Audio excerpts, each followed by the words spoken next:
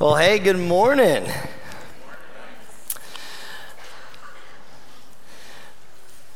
Well, we are here, the final Sunday in our study through the book of Romans. So, after 8 months, we have made our way through these 16 amazing chapters, and I hope those of you that have been a part of this journey from the beginning, that you've seen Paul's words to this fledgling church in Rome, how it's as applicable and relevant and real for our lives today as it was back then. And so we're going to kind of sum up a few things. Actually, today we're going to finish some thoughts that we started last week in this final chapter in Romans chapter 16. So you're going to want a Bible this morning. We do what we do, worship God together, and then open His Word to see what He might be speaking into us to live it out the rest of the week. So if you need a Bible, just slip up a hand. We got some people who will pass out some Bibles so you can follow along. Otherwise, you can open up there to Romans chapter 16. And I hope also on your way in that you're able to get one of these worksheets. I know last week apparently a lot of people said no thank you because they thought it was a coloring sheet for the kids, which you can if you want. I'm sure we got crayons somewhere that we can use, but no, our hope, obviously, and as this has been true all along, is that we would move from what has been presumed to be a book about high theology to recognizing it as a book of practical reality. The life God has called us into, who He is and what He has done, who He has called us and what He has made us to do. And then in Romans 16, we come to this conclusion of asking the question, who has He called us to do this life with? That just as important as personal identity, who you are in Christ, is missional family, who you are called to do this life with Christ with. And so I hope that you have that sheet. If you need one, we have a few more of those that we can pass out. And so just as a quick reminder to catch us up, really we were asking this question last week of the what. What is it that we are called into? This gospel way of life, a way of life centered around the life, the death, and the resurrection of Jesus. That God Himself took on flesh, moved into the neighborhood, as John 1 said, full of grace and truth. Jesus, the visible representation of an invisible God, or as Colossians says, in Him the fullness of the deity, the fullness of God dwells. And in Jesus' life, we see a life fully lived, awake and aware of the presence of God, the kingdom of God at hand. That Jesus embodied and demonstrated what is it like when God shows up. That if we want to know who God is and what He's like, we look at Jesus. But it wasn't just this perfect life expressing as humans who we were created to be and how we were created to live, but Jesus also came not only to live but to die.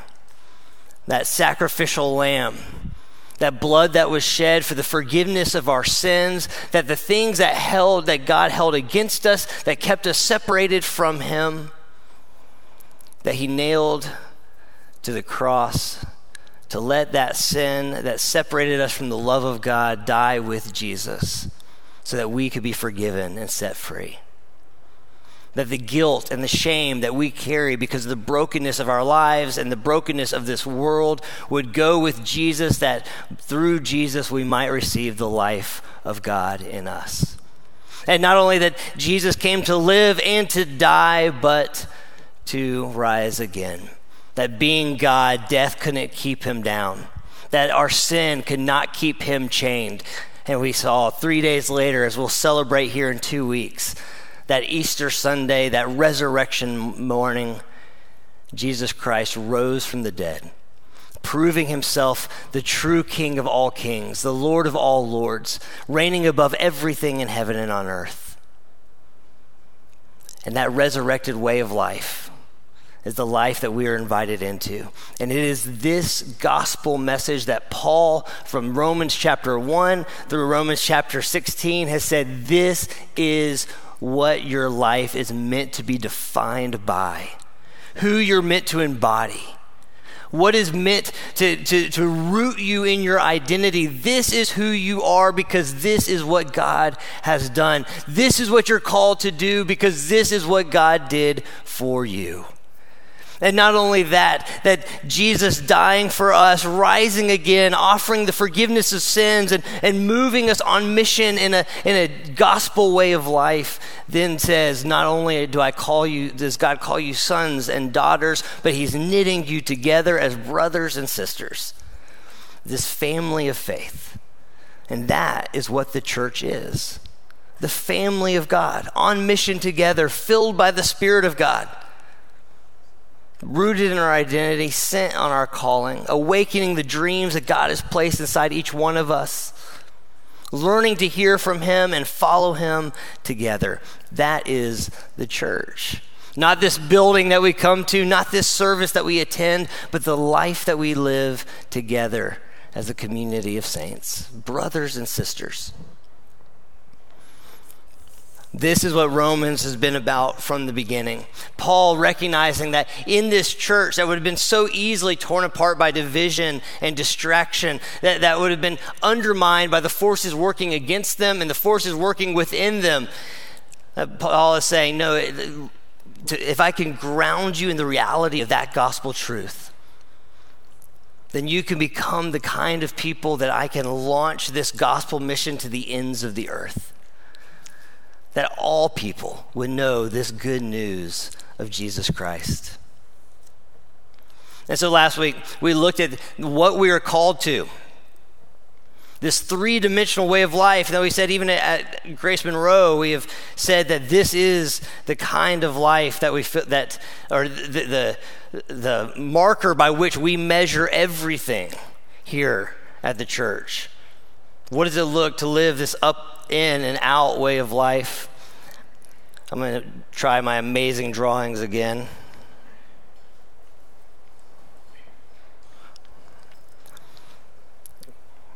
And so, here we go. Is that showing? So we are called to live this three-dimensional way of life. I didn't mean for that to be yellow, but I kind of like it. Upward in relationship with God, growing in our intimacy with God our Father, our awareness of the presence of God with us through the living Lord Jesus Christ, the presence of God in us, the hope of glory by God's Holy Spirit. But then in this upward way of life, we're called to live in relationship with one another as a family of faith, serving one another, welcoming one another, encouraging one another, bearing with one another, forgiving one another, loving one another. And then in this upward and inward community that we're called to live outward on mission, to love and engage, to serve, to be a witness to the world around us. Just as Jesus said in John 20:21, just as the Father has sent me, so now I send you. And so we looked at the what, the up, in, and out way of life. And I hope last week you took some time to sort of see what areas do I need to recalibrate to bring balance, that I'm living in that full three-dimensional reality. Recognizing that so often we tend to just live in one or two of those spaces. We're tight with God, or we have close relationships, or we're serving and engaging the world around us. But that we always need to be recognizing, okay, God, how are you reforming me? Like, how are you shifting me back into balance? But then he says, okay, so that is the what. We're called to live this way of life, but how? And then we looked at that table fellowship of Acts 2 and the four legs that hold up that table. As it said, they devoted themselves to the apostles' teaching, the stories of Jesus that all of Scripture was pointing to the prayers, to the fellowship, the sharing of life, to the breaking of bread, that communion life, centered around the forgiveness of God for us and for one another. But then the next question we need to ask, we know the what, we get a picture of the how, but who? Who are the people God has called us to? And so you see on your page there, and I'm not going to do a great job of drawing this, but we call this the crowd cloud. Now look at the room around you. There's probably 100 or so, about right out of 100 people in this room. And so often we can think of the church gathered as the 100 people that are sitting in a room, worshiping God, opening the scriptures together. But the reality is this: in this room isn't just 100 people, but this room actually represents 1,000 people. Why? Because every one of you have a sphere of influences, people in your life that you rub shoulders with, that you're in relationship with, that you have conversations with. And so if God is wanting to reach the world, it isn't just simply that we get this and we live this, but that we recognize that through us, God desires that other people would get this great news of the gospel, that other people would begin to live in the ways of Jesus. And so this crowd cloud, we imagine the sort of this group of people here in this room, that all of us have a greater level of influence of people that are around us that God is inviting us to intentionally engage. One of the mistakes I think that we can make even from the teaching last week is this thought that I need to add more things to my life. Especially when we look at that up and out teaching and that sort of recalibrating how that three-dimensional way of life. It's like, okay, man, God and I were tight. I've got some good accountability relationships, people that are encouraging me, challenging me. But that outward piece, I'm really lacking that. So I need to find another couple hours a week on top of everything else I'm doing and add some form of service, some form of being on mission. I don't know when I'm going to do that, maybe Thursday between 4 and 6, right? Anybody else recognize that kind of feeling, that pressure of adding? Like, I don't have space to add more to my life. Or at the end, it's like, okay, I'm serving. I have relationships with people that don't know Jesus. I'm in devotion with God. But I'm not really creating space where I'm being held accountable, where I'm truly known and seen, where I'm opening up my heart and what's going on the inside, the places that I feel challenged or I'm struggling. So I need to find time in my already busy schedule to go on and add this inward component. And maybe that's true. Maybe for you, it really is something. It's like, how do I add to my life? And I hope some of you took the time challenge from last week. I don't know if any of you engaged in actually taking a hard look at where my time goes. And for those of you that weren't here last week, the challenge was this, is to take every day for 1 week and in 30-minute increments write down what I do for the whole week, and then go back and actually ask the question, are the things that I'm doing, the things I'm spending the most time on, do they actually align with the things that I would say are the most important? Just like we would with a financial budget, where we take account of where does my money go before I could figure out how I actually want to spend it. In the same way, where does my time go before I actually can become aware of how do I want to spend it? And so maybe there are some things that we say, okay, I need to let go of this. I shouldn't be filling my life with Fox News or CNN or ESPN or whatever it is, or Netflix or TikTok or all the things that we can just busy up our day with, this mindless nonsense that surrounds us constantly. Maybe there's some things I do need to let go of to be more, to create space for. But for most of us, it's not adding to our lives that God is inviting us into. Is actually being intentional with the lives we already have. For most of you, it is not about adding to your life. It is about being intentional with the life that you already have. And so who is already in my life? And so I encourage you, even as we go through this, I hope you have a pen just to even just say, okay, who are my people? Who are the people in the world around me? And maybe I don't have a relationship yet, but I see them all the time. Maybe God is inviting me to actually be intentional in this space where I spend hours of my week. And so that little house at the top, it just symbolizes our oikos. It would be the biblical word for our household. our friends, our family, the people that are already in our homes. And so even right now, to just jot down a few names. Who are the people that are already in my orbit, my friends, my family? That next one, all those that little cluster of people is to recognize, okay, who are my neighbors? Maybe write down a few names. Maybe you don't know them by name, and so it's just like the weird guy at the end of the street. The lady that always walked her ugly little dog. I don't know, whatever it is. So we used to, I was on staff with Young Life. Young Life is an outreach organization in the high schools, and this was pre doing everything on your cell phones. And so we would always take a note card in our back pocket and have it in our back pocket. And when we would meet students, we would write down the names of the kids that we were meeting. But then we always would need some kind of reminder, like mean looking kid, you know? And what was amazing would be like a year, 2 years later, finding these old note cards and seeing, you know, Matt, angry at the world kid, and then realizing, you know, once God had established a friendship with that kid, just seeing their real heart and knowing their real story. So it's funny the ways you begin, but as you begin to intentionally pray and pursue, the ways that God opens those doors into the people that were formerly strangers, that become friends, and ultimately, as Paul would see in his life and ministry, gospel partners. But neighbors, who are they? Who are they for you? Even right now, just jot down a few names or a few cues.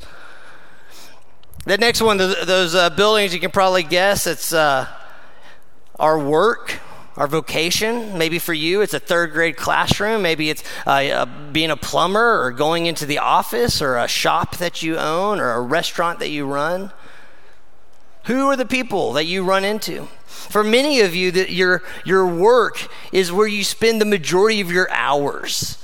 And so the question is, did God actually care or want to be intentional with the place that I actually spend the most of my time?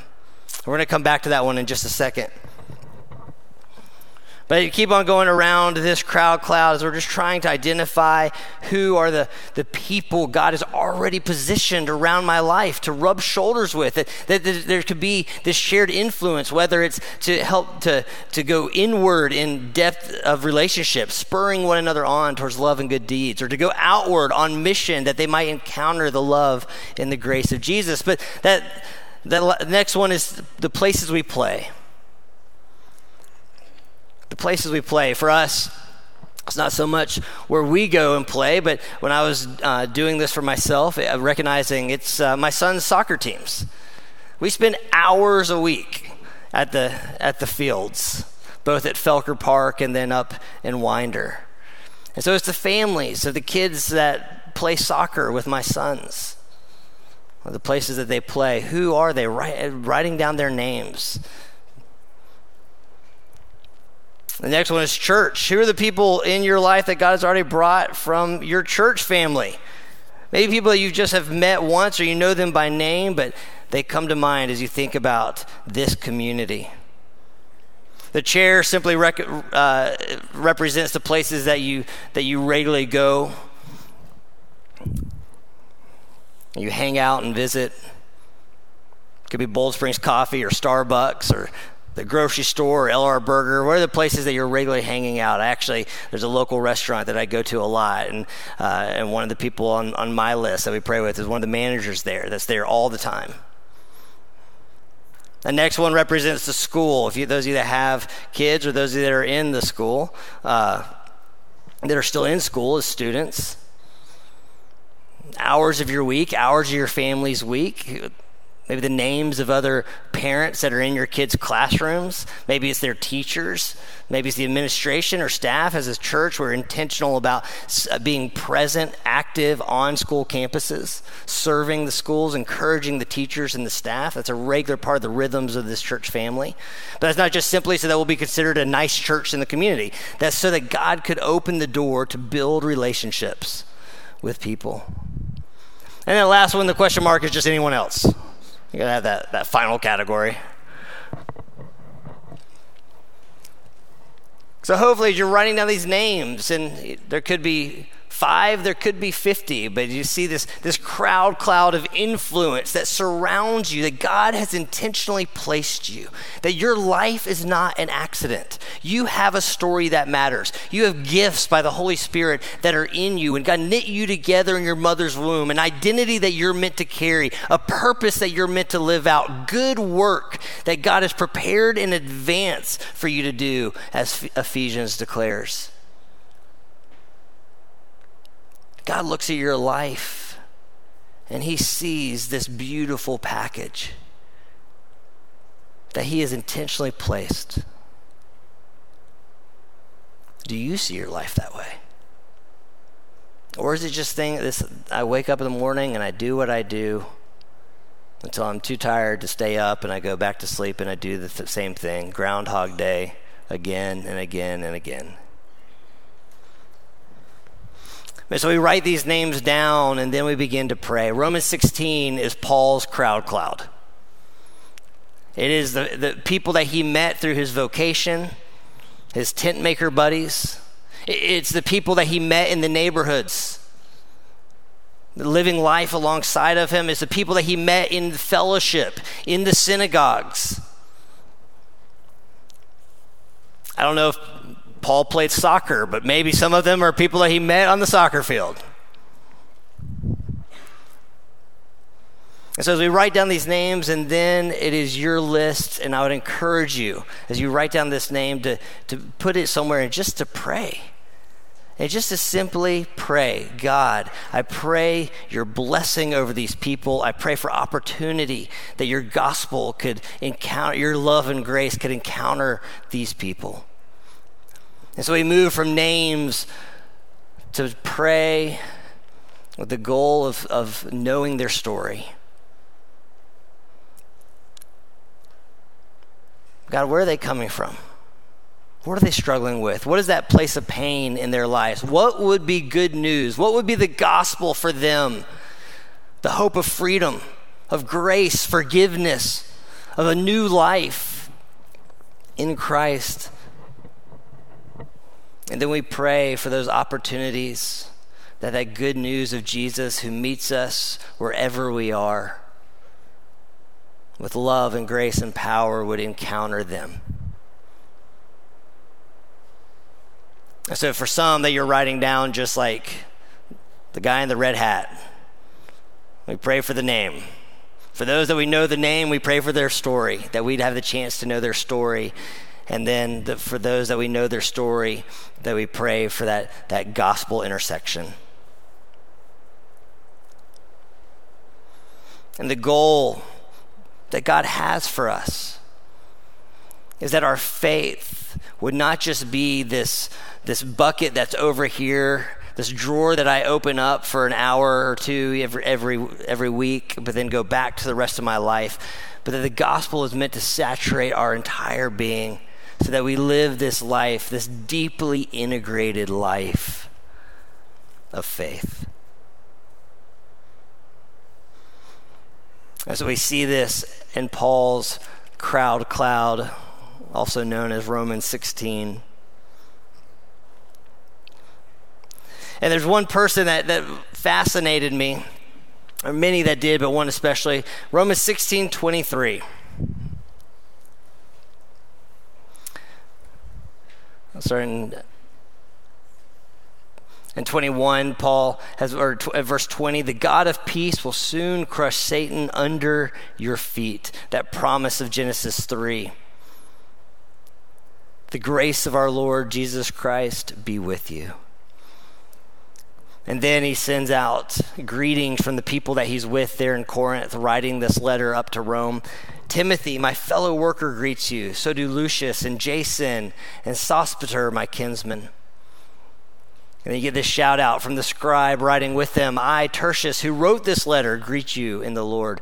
Gaius, who is host to me and to the whole church. It's in his home that this house church in Corinth is meeting. Greets you. Erastus, the city treasurer, and our brother Quartus greet you. Is that name Erastus, the city treasurer? For some of your translations, it translates it as the director of public works. For some, it's translated the chamberlain of the city. So who is this Erastus? It's interesting because most of us, if you were to be asked, okay, who are some of the heroes of the faith? I almost guarantee no one in this room would write down Erastus. And yet, he's mentioned 3 different times in Scripture. He's mentioned here in Romans. But he's also mentioned in 2 Timothy 4:20, where we're told that he remained at Corinth as Paul left to continue his journey.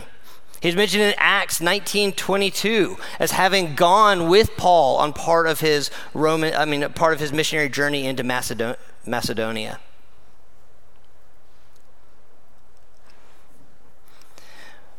But it's that word that gets translated chamberlain or treasurer or director. It's literally the word in the Greek is oikonomos. Oikonomos. It's the work. Work means oiko. It's an administrator, a steward, a treasurer, or a state manager. The manager of household or household affairs. Jesus actually liked the term. He used it multiple times. In Luke 12:42, when he says that it says the Lord answered, Jesus answered, "Who then is the faithful and wise manager?" It's the same word. "Whom the master puts in charge of his servants to give them their allowance at the proper time." In Luke 16, he talks about the shrewd manager. It's the same word. Paul uses it elsewhere when he talks about that we are stewards of the mysteries of God. We carry this treasure. We're entrusted with this gospel news. And the chief thing that is required of a steward, of a manager, is faithfulness. In Titus 1:7, Paul writes that it is the elders of the church that are the stewards, same word, of the church. In 1 Peter 4:10, it says that every Christian is a recipient of divine grace and a steward of the grace of God. It says that as each one has received a special gift, employ it in serving one another as good stewards of the manifold grace of God. That every one of us is given a gift by God that we're meant to manage well, to hold it like treasure, to be faithful with it. But in Romans 16, it's not just this sort of metaphorical every Christian role of being a steward. It seems like quite literally, Erastus is a steward of the city. That he has a role of influence and responsibility for the city, Corinth, where he lived. Now, what's amazing is for basically 2,000 years in Bible translation, trying to figure out how to translate that word of, okay, this is Erastus, the steward, the manager, the treasurer, the director of the city. What could that possibly mean? Well, in 1929, they were doing an excavation in Corinth. And right outside of the big theater that they're excavating, there was a paved street. And there are these paving stones that laid out in front of the theater. And one of those paving stones had an inscription on it. And that inscription read, if you want to go on and pull up the picture there, Erastus, in return for his aedileship, paved at his own expense. Now, an aedile was an elected office of the Roman Republic. They were responsible for the maintenance of public buildings and public roads and the regulation of public festivals. They worked for the good of the city. So it's amazing, and I love it whenever this happens, but in 1929, we get this archaeological, historical nod to what the Bible had already been telling us for 2,000 years. That we have this man who stood at the shoulder of Paul while Paul was penning this letter to the Romans, who had a position of influence in the city, so much so that there's an inscription there forever marking his name as having made a difference in the city where he lived. I love that. I love that it wasn't just that he was entrusted as a steward of the gospel, that was primarily who he was and what he did. that he intentionally lived in such a way that his life and his work, his vocation, was a blessing for the place where he dwelled. And what would it look like if we all lived as Erastus? And our vocation, our work, with the relationships and the responsibilities that we have, that we saw it as the Bible so often challenges us to. We saw ourselves as not working for man, but for God. That we saw the role we have as being one that God gave us intentionally to have influence, to bless, and to serve. That everywhere we go would be better because we were there. That our neighborhood would be a better place to live because we lived there. Our office would be a better place to work because we worked there. That our school would be a better place to go because our kids went there. What would it look like to live with that kind of intentionality? That the people of God who are called to be a light to the nations, a blessing to the world, would actually live as the blessing that they are in the places that we live in, or that we inhabit and dwell and walk the most often. What would that change for you? On Tuesday morning at your staff meeting, on Thursday afternoon as you're working on your curriculum or your project plan or your marketing, to actually see the role you have as given by God to have influence and to bless.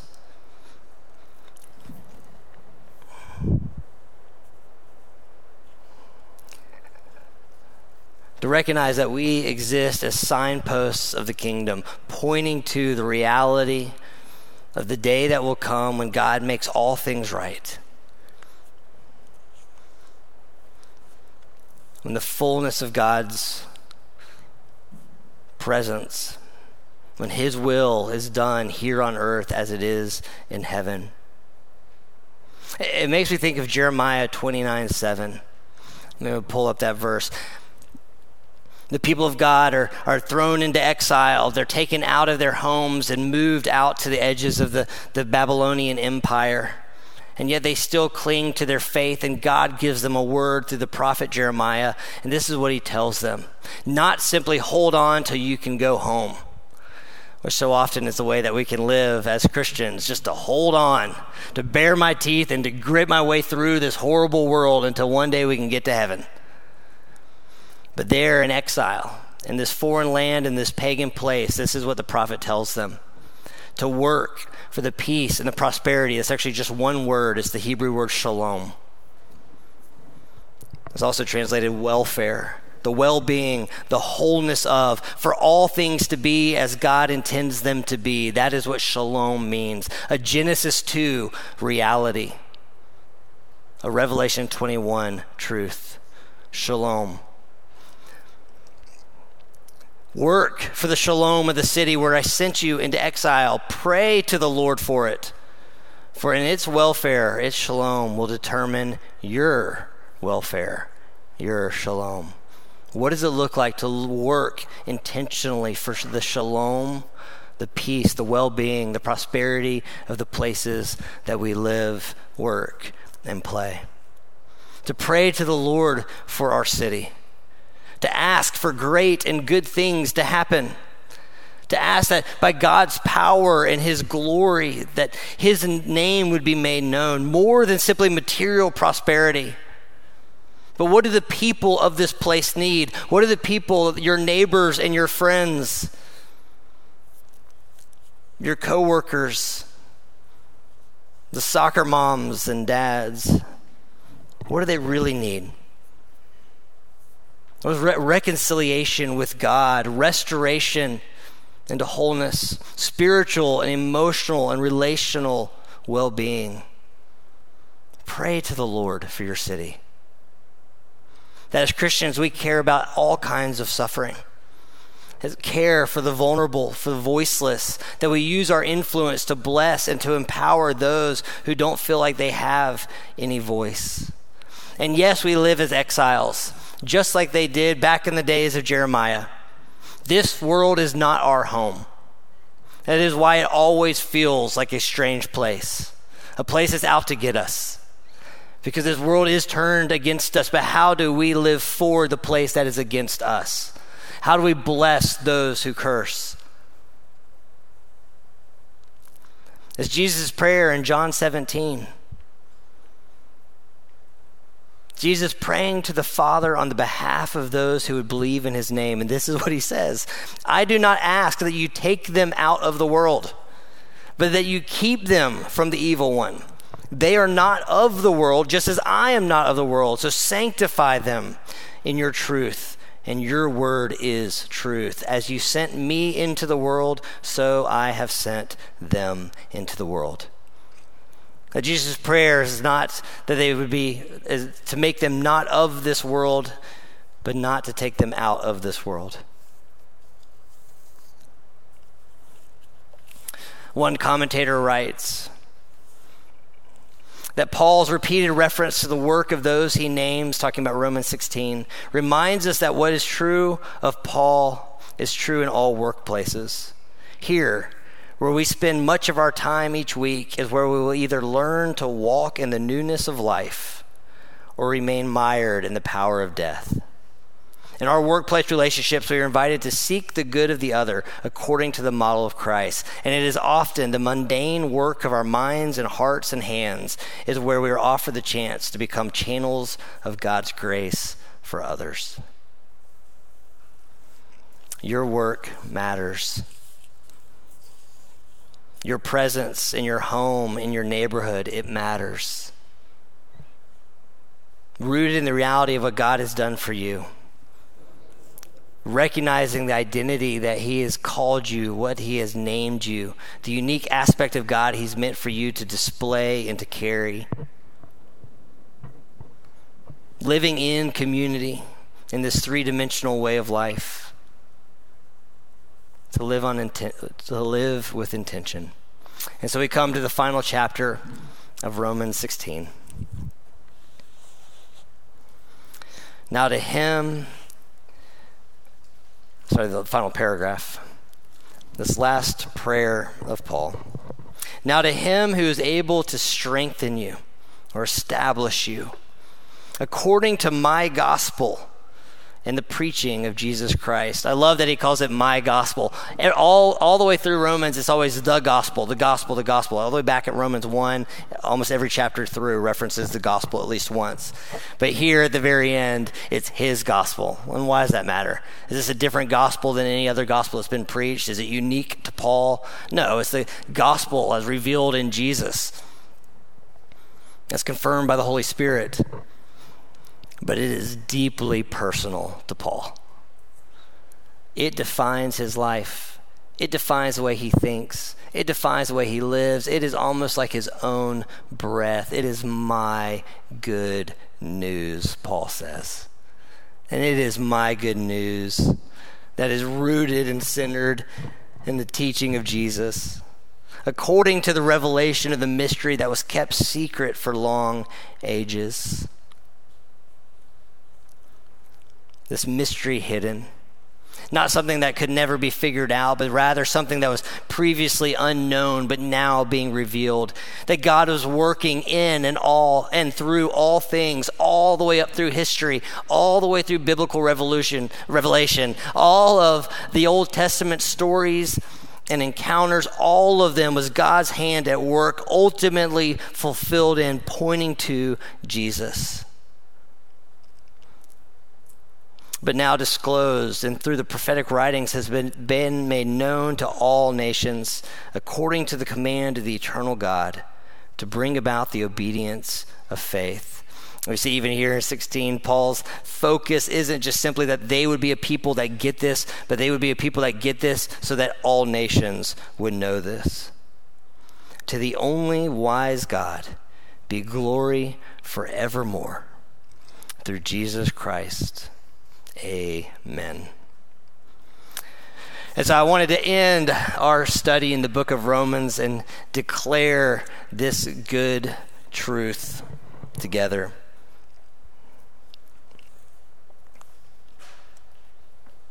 This God who seeks to establish you, to strengthen you. It's the work of God in you. Even as we talk about the triangle and the crowd cloud and the table, it can feel like, oh, all these things I'm supposed to go start doing. But the point of Romans all along has been what God is doing and has done. The pressure's not on you.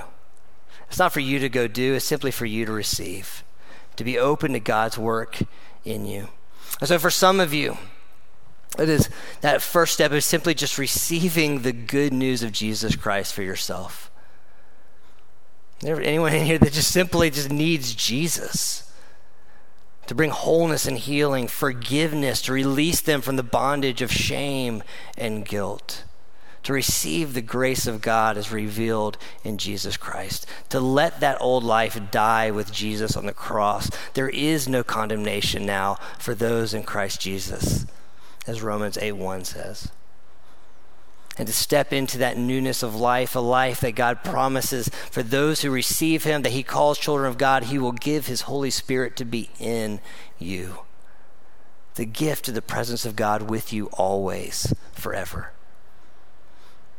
And there are some that as God is working to establish, he has rooted you in his love, rooted you in grace, and now he's growing you in to the man or the woman that he always envisioned you to be. And so maybe this morning is about receiving the work of God, establishing you in this way of life. For some, as God is growing, it is to recognize the fruit that he is bearing in you, and to give him thanks for the good works that he's doing through you. We come together on Sundays in this rhythm of worship, of opening the Word, not because it's the fullest expression of our spiritual life, but as that reminder to empower to us to live this kind of life the other 6 days, 24 hours, 7 days of the week. That's the life of the gospel. And so, wherever you are, the question is stayed the same. Way more important than anything that I ever have to say from up here is what God is wanting to say to you through his word in your heart. God, what do you want me to know? What are you inviting me to do? What would that next step of faith look like? And so with that, I want to invite you to stand, and I want to read these words together as we come to the close of this beautiful, powerful letter of Paul. We'll put them on the screen so we can all read from the same version. But let us read these words as a prayer and as praise. The Romans 16. There it is. So just take a breath. I invite you to take a big breath in. And may these words be true in and through you. Let's read them together.